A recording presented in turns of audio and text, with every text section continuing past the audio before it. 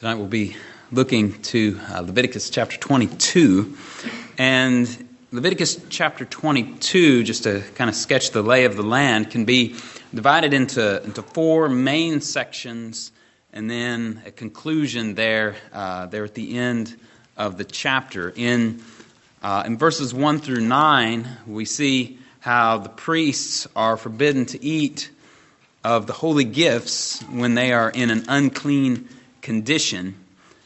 In verses 10 through 16, we read of who is and who is not allowed to partake in the eating of the holy gifts that belong to the priests and also to the priest's household.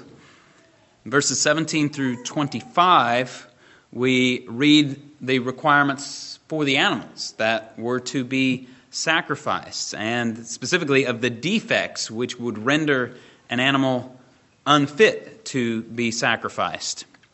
Verses 26 through 31, there are a few more rules in regard to the sacrifices, and then verses 32 and 33 wrap up the chapter with a summary statement as to why the statutes here must be observed, namely, because the Lord's name must not be profaned, and would be profaned were these things not to be observed. Rather, the Lord must be honored as holy by the nation, among the nation. He is the one who had brought them up from Egypt to be their God. He is their Redeemer. They were to honor Him, therefore, and set Him apart as holy. And so, for our purposes tonight, we'll walk through those four sections and observe some of the salient features of the chapter, and then we'll try to hone in on one particular area of application and draw in from 1 Peter chapter 1 here when we reach the end of our discussion on Leviticus 22. So first, let's look to the first 9 verses of Leviticus 22.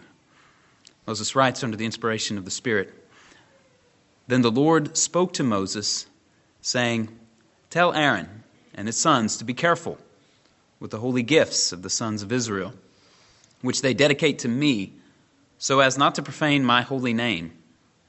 I am the Lord. Say to them, if any man among all your descendants throughout your generations approaches the holy gifts which the sons of Israel dedicate to the Lord, while he has an uncleanness, that person shall be cut off from before me. I am the Lord. No man of the descendants of Aaron who is a leper or who has a discharge may eat of the holy gifts until he is clean. And if one touches anything made unclean by a corpse, or if a man has a seminal emission, or if a man touches any teeming things by which he is made unclean, or any man by whom he is made unclean, whatever his uncleanness, a person who touches such shall be unclean until evening, and shall not eat of the holy gifts unless he has bathed his body in water. But when the sun sets, he will be clean, and afterward he shall eat of the holy gifts, for it is his food. He shall not eat an animal which dies or is torn by beasts, becoming unclean by it. I am the Lord. They shall therefore keep my charge, so that they will not bear sin because of it, and die thereby, because they profane it. I am the Lord who sanctifies them." Now, again, in these first 9 verses, we're given the causes for which a priest would be rendered unclean and therefore unfit to partake of those holy gifts that belonged to the priests. In the words of verse 2, they were to be careful with the holy gifts of the sons of Israel. And the reason why is that they were not to profane the Lord's holy name. They were to honor the Lord as holy, and therefore in their uncleanness were not to partake of the holy gifts. They were, in this sense, not to serve in their capacity as priests while they were unclean. The sources of uncleanness are listed there for us in verses 4 and 5. There's a man who is a leper or a man who has a discharge. These would be seemingly uncleannesses that rendered one unclean for some long period of time, whereas the subsequent uncleannesses seem to be something that could come upon a man, and he could get it dealt with potentially that day, by evening, at sunset, and by bathing. Those cases which would seem to render a short-term uncleanness is one who had touched a corpse, or one who had a seminal emission, who touched a teeming thing, or who touched a man by whom he is made unclean. Verse 8 gives the additional stipulation of forbidding the eating of an animal which had died by itself, or finding something that had been killed by beasts. If the priest was unclean from leprosy or discharge, his cleansing from such would come about in the way that the cleansing from such things was prescribed earlier in the book. We looked at that earlier in the series. If the source of uncleanness was one of these more uncommon things, again, he'd be unclean until evening, unable to eat of the holy gifts until he had bathed in water. But then verse 7 provides not a mere permission, but actually a positive command that the priest should eat of these gifts after he became clean. These things were his. They were his by the Lord's gift and grant to the sons of Aaron. And then verse 9 provides the reason for these instructions. They're to keep the Lord's charge so that they would not bear sin by profaning the holy gifts and die because of it. Though the eating envisioned here would most likely, perhaps always, take place in the home of the priest and not in the tabernacle, nevertheless, they must not be negligent in regard to keeping this charge. Otherwise, they might bring death upon them, even as Nadab and Abihu, back in chapter 10, had brought death upon them by failing to observe the Lord's commands. The Lord had sanctified these priests, and therefore they must behave themselves accordingly, as those who were holy, as those whom the Lord had set apart for himself. Now, let's look to verses 10 through 16, which gives some particular stipulations about who may and who may not eat of the gifts. No layman, however, is to eat of the holy gift. A sojourner with the priest or a hired man shall not eat of the holy gift. But if a priest buys a slave as his property with money, that one may eat of it, and those who are born in his house may eat of his food. If a priest's daughter is married to a layman, she shall not eat of the offering of the gifts.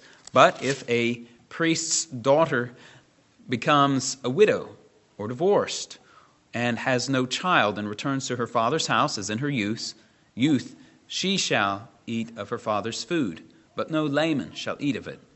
But if a man eats a holy gift unintentionally, then he shall add to it a fifth of it, and shall give the holy gift to the priest. They shall not profane the holy gifts of the sons of Israel, which they offer to the Lord, and so cause them to bear punishment for guilt by eating their holy gifts. I am the Lord who sanctifies them. And so in verses 10 through 16, if we could sum up and put the matter succinctly, we could say that these holy gifts belong to the priests and those who were officially part of their households. A layman, that is, someone who is not a priest, not of the immediate connection of the priest's family, was not to eat of it. This stipulation also included even a hired workman or kind of a house guest, if you will. This mention of a sojourner with the priest is essentially, I think the idea is somebody who's staying at the priest's house for kind of an extended period of time. This one is not to eat of it, and neither a hired workman who was temporarily working for the priest and staying on the premises, he was not to eat of it. But a permanent slave, whether purchased or born in the household, he was allowed to eat of the gifts. Also, we see the situation in regard to the daughter. If the daughter had married a layman, then she had passed outside of his household into another family, as it were, and she was not allowed to eat of the gifts anymore. But if her husband died, or if she was divorced and returned home to her father's house with no child of her own, then she could eat of the gifts once again as she had in her youth. This shows to us the Lord's gracious care for these women who had no one else to care for them in their circumstances. And then verse 14 deals with the case, seemingly, of someone who had inadvertently eaten of the holy gifts. In such a case, they were to make restitution of what they had taken and were to add 1/5 to it. That is a double tithe, as it were. And this is in keeping with the law for guilt offerings when a person acted unfaithfully and sinned intentionally against the Lord's holy things, as was laid out back in Leviticus 5, verses 14 through 16. They were to make restitution for what they had taken and also add 1/5 to it. And though not mentioned here in Leviticus 22, the regulation for the guilt offering there in Leviticus 5 said that the person who had done such was to bring a ram for a guilt offering. Not only did they have to restore what they had taken, add a fifth to it, there also needed to be a ram for a sacrifice for the guilt offering, for even for this case of unintentionally eating the holy gifts. And then verses 15 and 16 wrap up the section stating that they, that is seemingly the priests, were not to profane the holy gifts. And that is to say, they were not to profane them by allowing unauthorized persons to eat from them. The priests are to be careful about these things so that the people would not become guilty in doing this. Again, verse 14, someone could unintentionally eat of these holy gifts and bring guilt upon themselves by doing so. And so the priests are supposed to keep these unauthorized people from eating so that those unauthorized eaters would not become guilty. This is their calling as priests, to watch out for themselves and also to watch out for others and not simply turn a blind eye to others and say, well, too bad for you. They're to be watching out for others. Now let's look ahead to verses 17 through 25 as we see the regulations for the animals to be sacrificed. Then the Lord spoke to Moses, saying, "Speak to Aaron and to his sons and to all the sons of Israel, and say to them, any man of the house of Israel or of the aliens in Israel who presents his offering, whether it is any of their votive or any of their freewill offerings, which they present to the Lord for a burnt offering, for you to be accepted, it must be a male without defect from the cattle, the sheep, or the goats. Whatever has a defect you shall not offer, for it will not be accepted for you. When a man offers a sacrifice of peace offerings to the Lord to fulfill a special vow or for a freewill offering of the herd or of the flock, it must be perfect to be accepted. There shall be no defect in it. Those that are blind or fractured or maimed or have a running sore or eczema or scabs, you shall not offer to the Lord, nor make of them an offering by fire on the altar to the Lord. In respect to an ox or a lamb which has an overgrown or stunted member, you may present it for a freewill offering, but for a vow it will not be accepted. Anything with its testicles bruised or crushed or torn or cut you shall not offer to the Lord or sacrifice in your land, nor shall you accept any such from the hand of a foreigner, for offering as the food of your God, for their corruption is in them. They have a defect. They shall not be accepted for you." So here we have the requirements for sacrifice. The early chapters of Leviticus spoke often of a male without defect being the required sacrifice for some of the various sacrifices. And here we see the specifics of this. And there in verse 22, it lays out the things which would render an animal as unacceptable for a sacrifice. Those that are blind, fractured, maimed, have a running sore, eczema, or scabs. They should not offer animals like that to the Lord. They would not be accepted, according to verse 20. Then verse 24 has that further restriction in regard to the animal that had its testicles bruised, crushed, torn, or cut. And the connection between verse 24 and verse 25 seems to hint that perhaps foreigners from outside of Israel may have been used to offering such animals, as described in verse 24, but they were not to be offered to the Lord because their corruption was in them. And so even these well-meaning foreigners who might have meant well in bringing this kind of a sacrifice to the Lord were to be forbidden from doing so. They could certainly bring other types of animals, but not these that had a defect, for they would not be accepted. The one exception to the rule that's given here is in the case of a free will offering, in which there was a greater latitude extended to the worshiper. According to verse 23, it describes the situation of an ox or a lamb with an overgrown or stunted member that could be that could be offered in sacrifice, but such would not be allowed in the case when someone was offering a sacrifice for a vow that they had previously made. For that kind of offering, the sacrifice had to be perfect. But even in the case of that free will offering, that exception to the rule of verse 23, even where there's a greater latitude of what one might bring, there still were restrictions. It wasn't just anything you want. Even then, the blind, the lame, etc. would not be accepted. Even then, the exception to the rule was a limited exception, just in respect to the stunted or overgrown members. Now, this issue with the offering of unacceptable animals to the Lord in sacrifice, if you recall, would go on to become a significant problem for the nation of Israel, particularly in the post-exilic time. This is made clear to us in the book of Malachi, and it might be helpful to look there to a few verses in Malachi chapter 1. So if you would turn with me over to Malachi 1, and we'll begin reading there in verse 6, because the Lord is very clear here in the book of Malachi that this is a problem, that this does not honor him as he deserves to be honored. So Malachi 1, beginning in verse 6, he says, "A son honors his father, and a servant his master. Then if I am a father, where is my honor? And if I am a master, where is my respect? Says the Lord of hosts to you, O priests who despise my name. But you say, how have we despised your name? You are presenting defiled food upon my altar. But you say, how have we defiled you? In that you say the table of the Lord is to be despised. But when you present the blind for sacrifice, is it not evil? When you present the lame and the sick, is it not evil? Why not offer it to your governor? Would he be pleased with you? Or would he receive you kindly, says the Lord of hosts? But now, will you not entreat God's favor that he may be gracious to us? With such an offering on your part, will he receive any of you kindly, says the Lord of hosts? Oh, that there were one among you who would shut the gates, that you might not uselessly kindle fire on my altar. I am not pleased with you, says the Lord of hosts, nor will I accept an offering from you.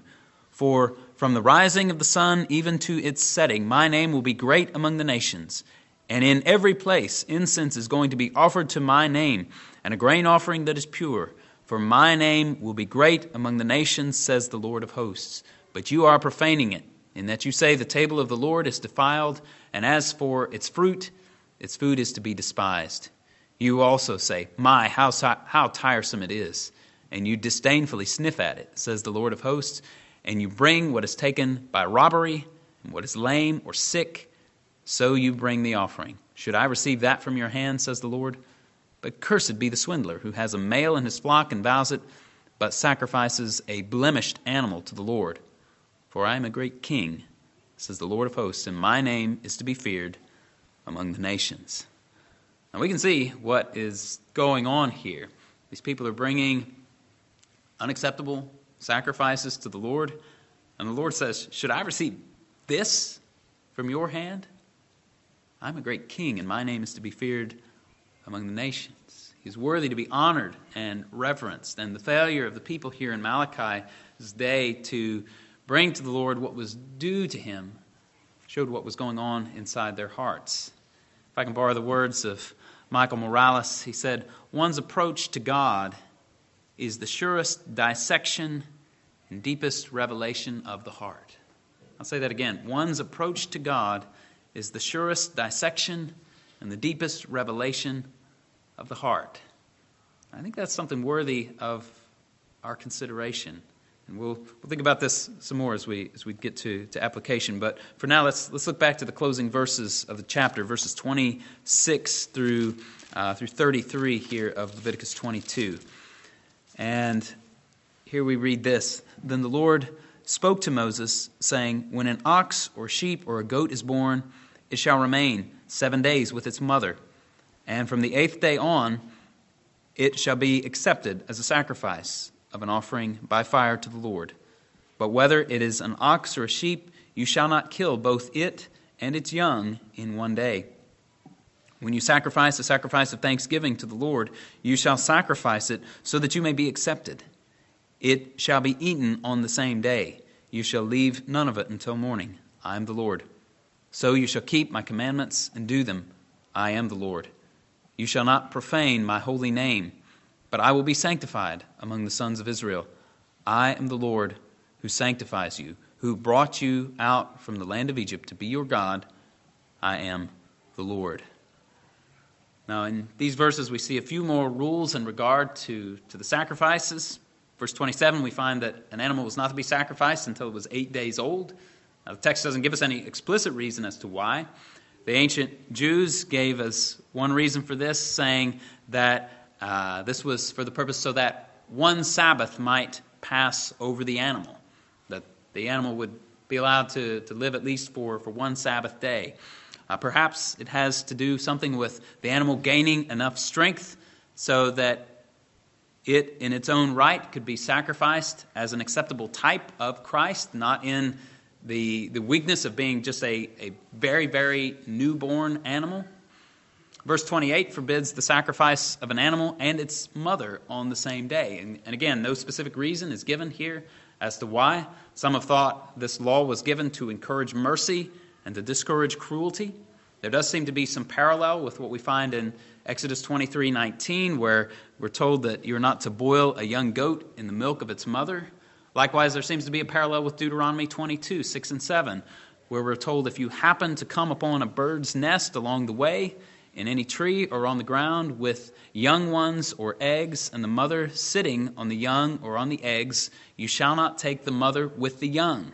You shall certainly let the mother go, but the young you may take for yourself, in order that it may be well with you, and that you may prolong your days. So there certainly does seem to be some parallel ideas between what we see here in verse 28 and what we have there in Exodus 23, Deuteronomy 22, but no explicit reason as to why is given here in the text of Leviticus 22.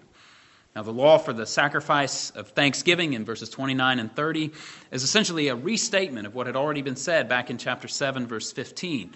With votive offerings and free will offerings, they had to be consumed before the third day, but these thanksgiving offerings had to be eaten upon the same day in which they were offered.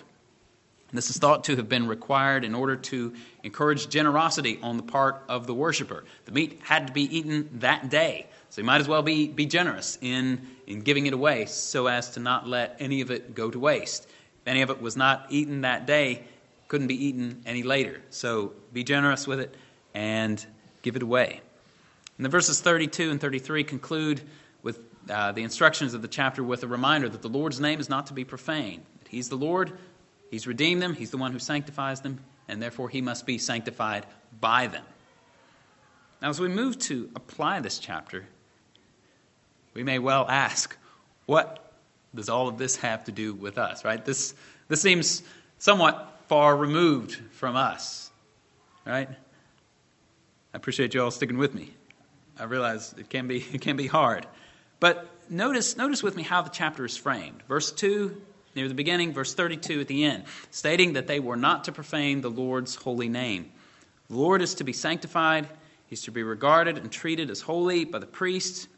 He's the Lord who sanctified them. He's the Lord who brought them out of Egypt. He's the Lord who had redeemed them.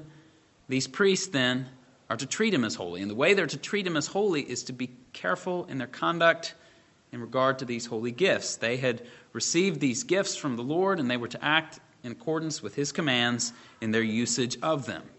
And as we saw in verses 17 through 25, they were to have special care in regard with what was sacrificed. The animal taken to be sacrificed is to be male without blemish. This was to foreshadow the great and final sacrifice, the Lord Jesus Christ, who Himself was a male without blemish. Now, that chapter that we read at the outset of our time together tonight, 1 Peter chapter 1, combines together these two things: the holiness that is incumbent upon us as God's redeemed people, and also the spotlessness of our sacrificial lamb, Jesus Christ. Listen again with me to the words of 1 Peter 1, beginning in verse 14. He says, "As obedient children, do not be conformed to the former lusts, which were yours in ignorance, but, like the Holy One who called you, be holy yourselves also in all your behavior, because it is written, 'You shall be holy, for I am holy.' If you address as the Father one who impartially judges according to each one's work, conduct yourselves in fear during the time of your stay on earth, knowing that you were not redeemed with perishable things like silver or gold from your futile way of life inherited from your forefathers, but with precious blood as of a lamb, unblemished and spotless, the blood of Christ. And you can see the parallels between the ideas of Leviticus 22 and the ideas of 1 Peter chapter 1. The Lord had delivered his people from Egypt and sanctified them. Therefore, they were to have a care in their behavior so as not to profane the Lord's holy name. And even so, 1 Peter chapter 1, the Holy One had called these people, these Christians, out of darkness, out of a futile way of life that they had received from their forefathers. And they now, as those redeemed of the Lord, are to be holy in all of their behavior. Peter says they are to conduct themselves with fear, that is, with reverence toward the Lord in their conduct, because they had been redeemed. And Peter points specifically to the means by which they had been redeemed. The means by which they had been redeemed as a motivating factor for them in conducting their lives in this fear and reverence. What was the means of their redemption? Well, it was the precious blood, as of a lamb, unblemished and spotless, the blood of Christ. In other words, the means of their redemption was the true spotless sacrifice, the one toward which all of these unblemished males that were offered in the Old Testament times were pointing ahead to. All of those sacrifices were pointing ahead to Jesus Christ, the true unblemished and spotless Lamb. That was why they were required to be without blemish. That was why they couldn't be sick or maimed or blind or lame. It was because Jesus Christ himself, the true sacrifice, would be without blemish and spotless. And in this way, both Leviticus 22 and 1 Peter 1 show us how necessary it is that we honor the Lord and treat him as holy. In the Old Testament times, this was done in certain ceremonial ways as prescribed by the law. Just think again to Malachi 1. Think of how their behavior there in the post-exilic time period was so dishonoring to the Lord, and how the Lord was incensed in anger at them. And as we've seen here in Leviticus 22, the priests are to make sure that no unauthorized persons ate of the sacrifices. They themselves were not to eat of the sacrifices when they were unclean, therefore unfit to do so. Those particular ceremonial laws obviously have passed away now with the coming of Christ.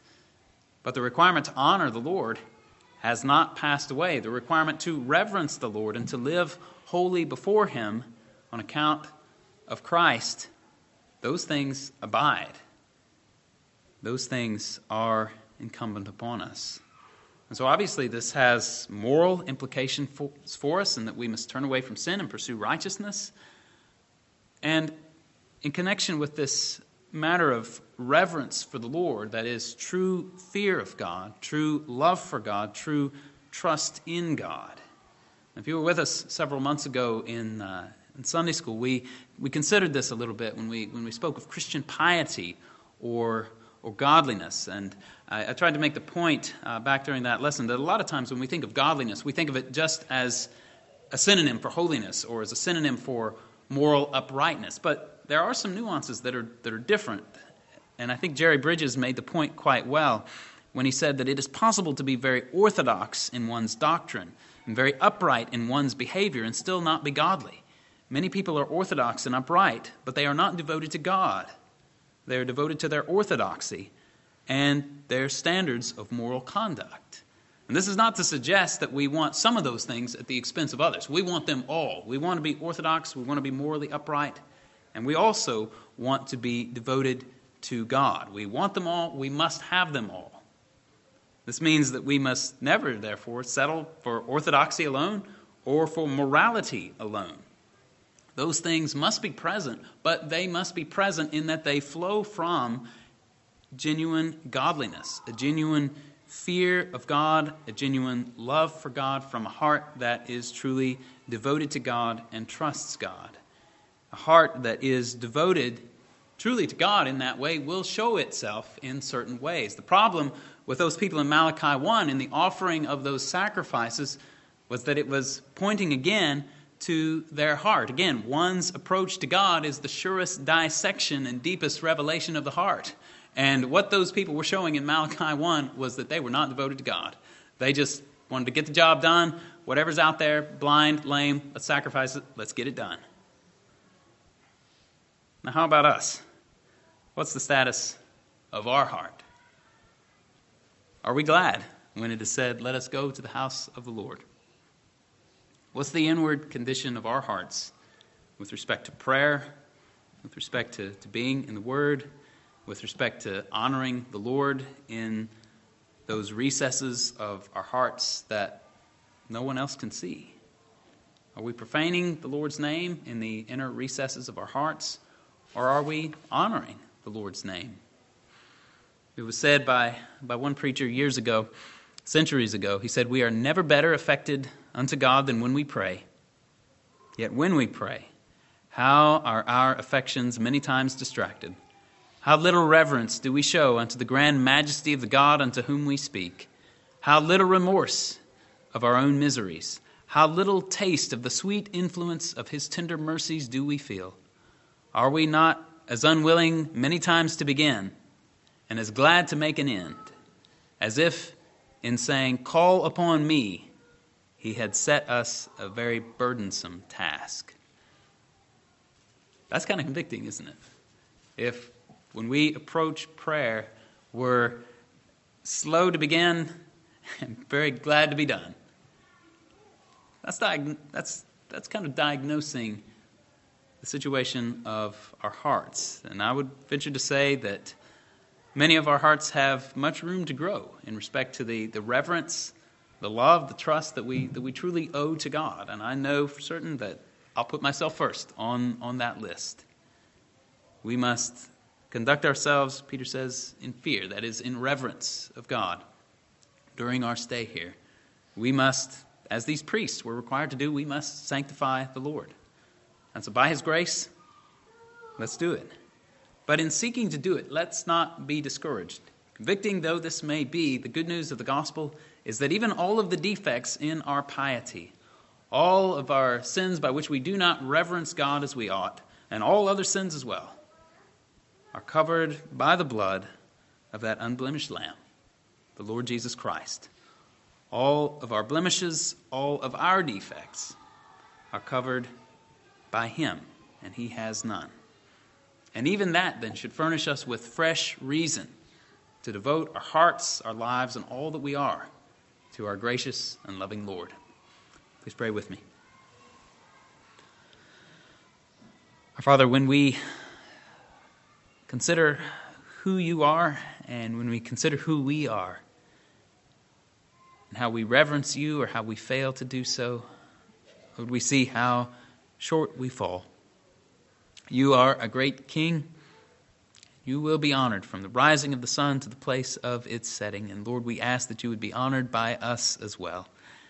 Lord, we pray that you would fill our hearts with love for You, that we would realize how great and wonderful You are.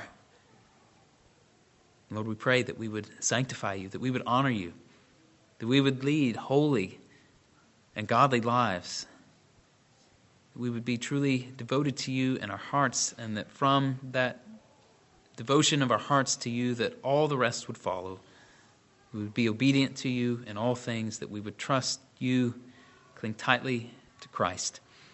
We ask for Your help, as we know that we are weak. We pray that You strengthen us. In Jesus' name, amen.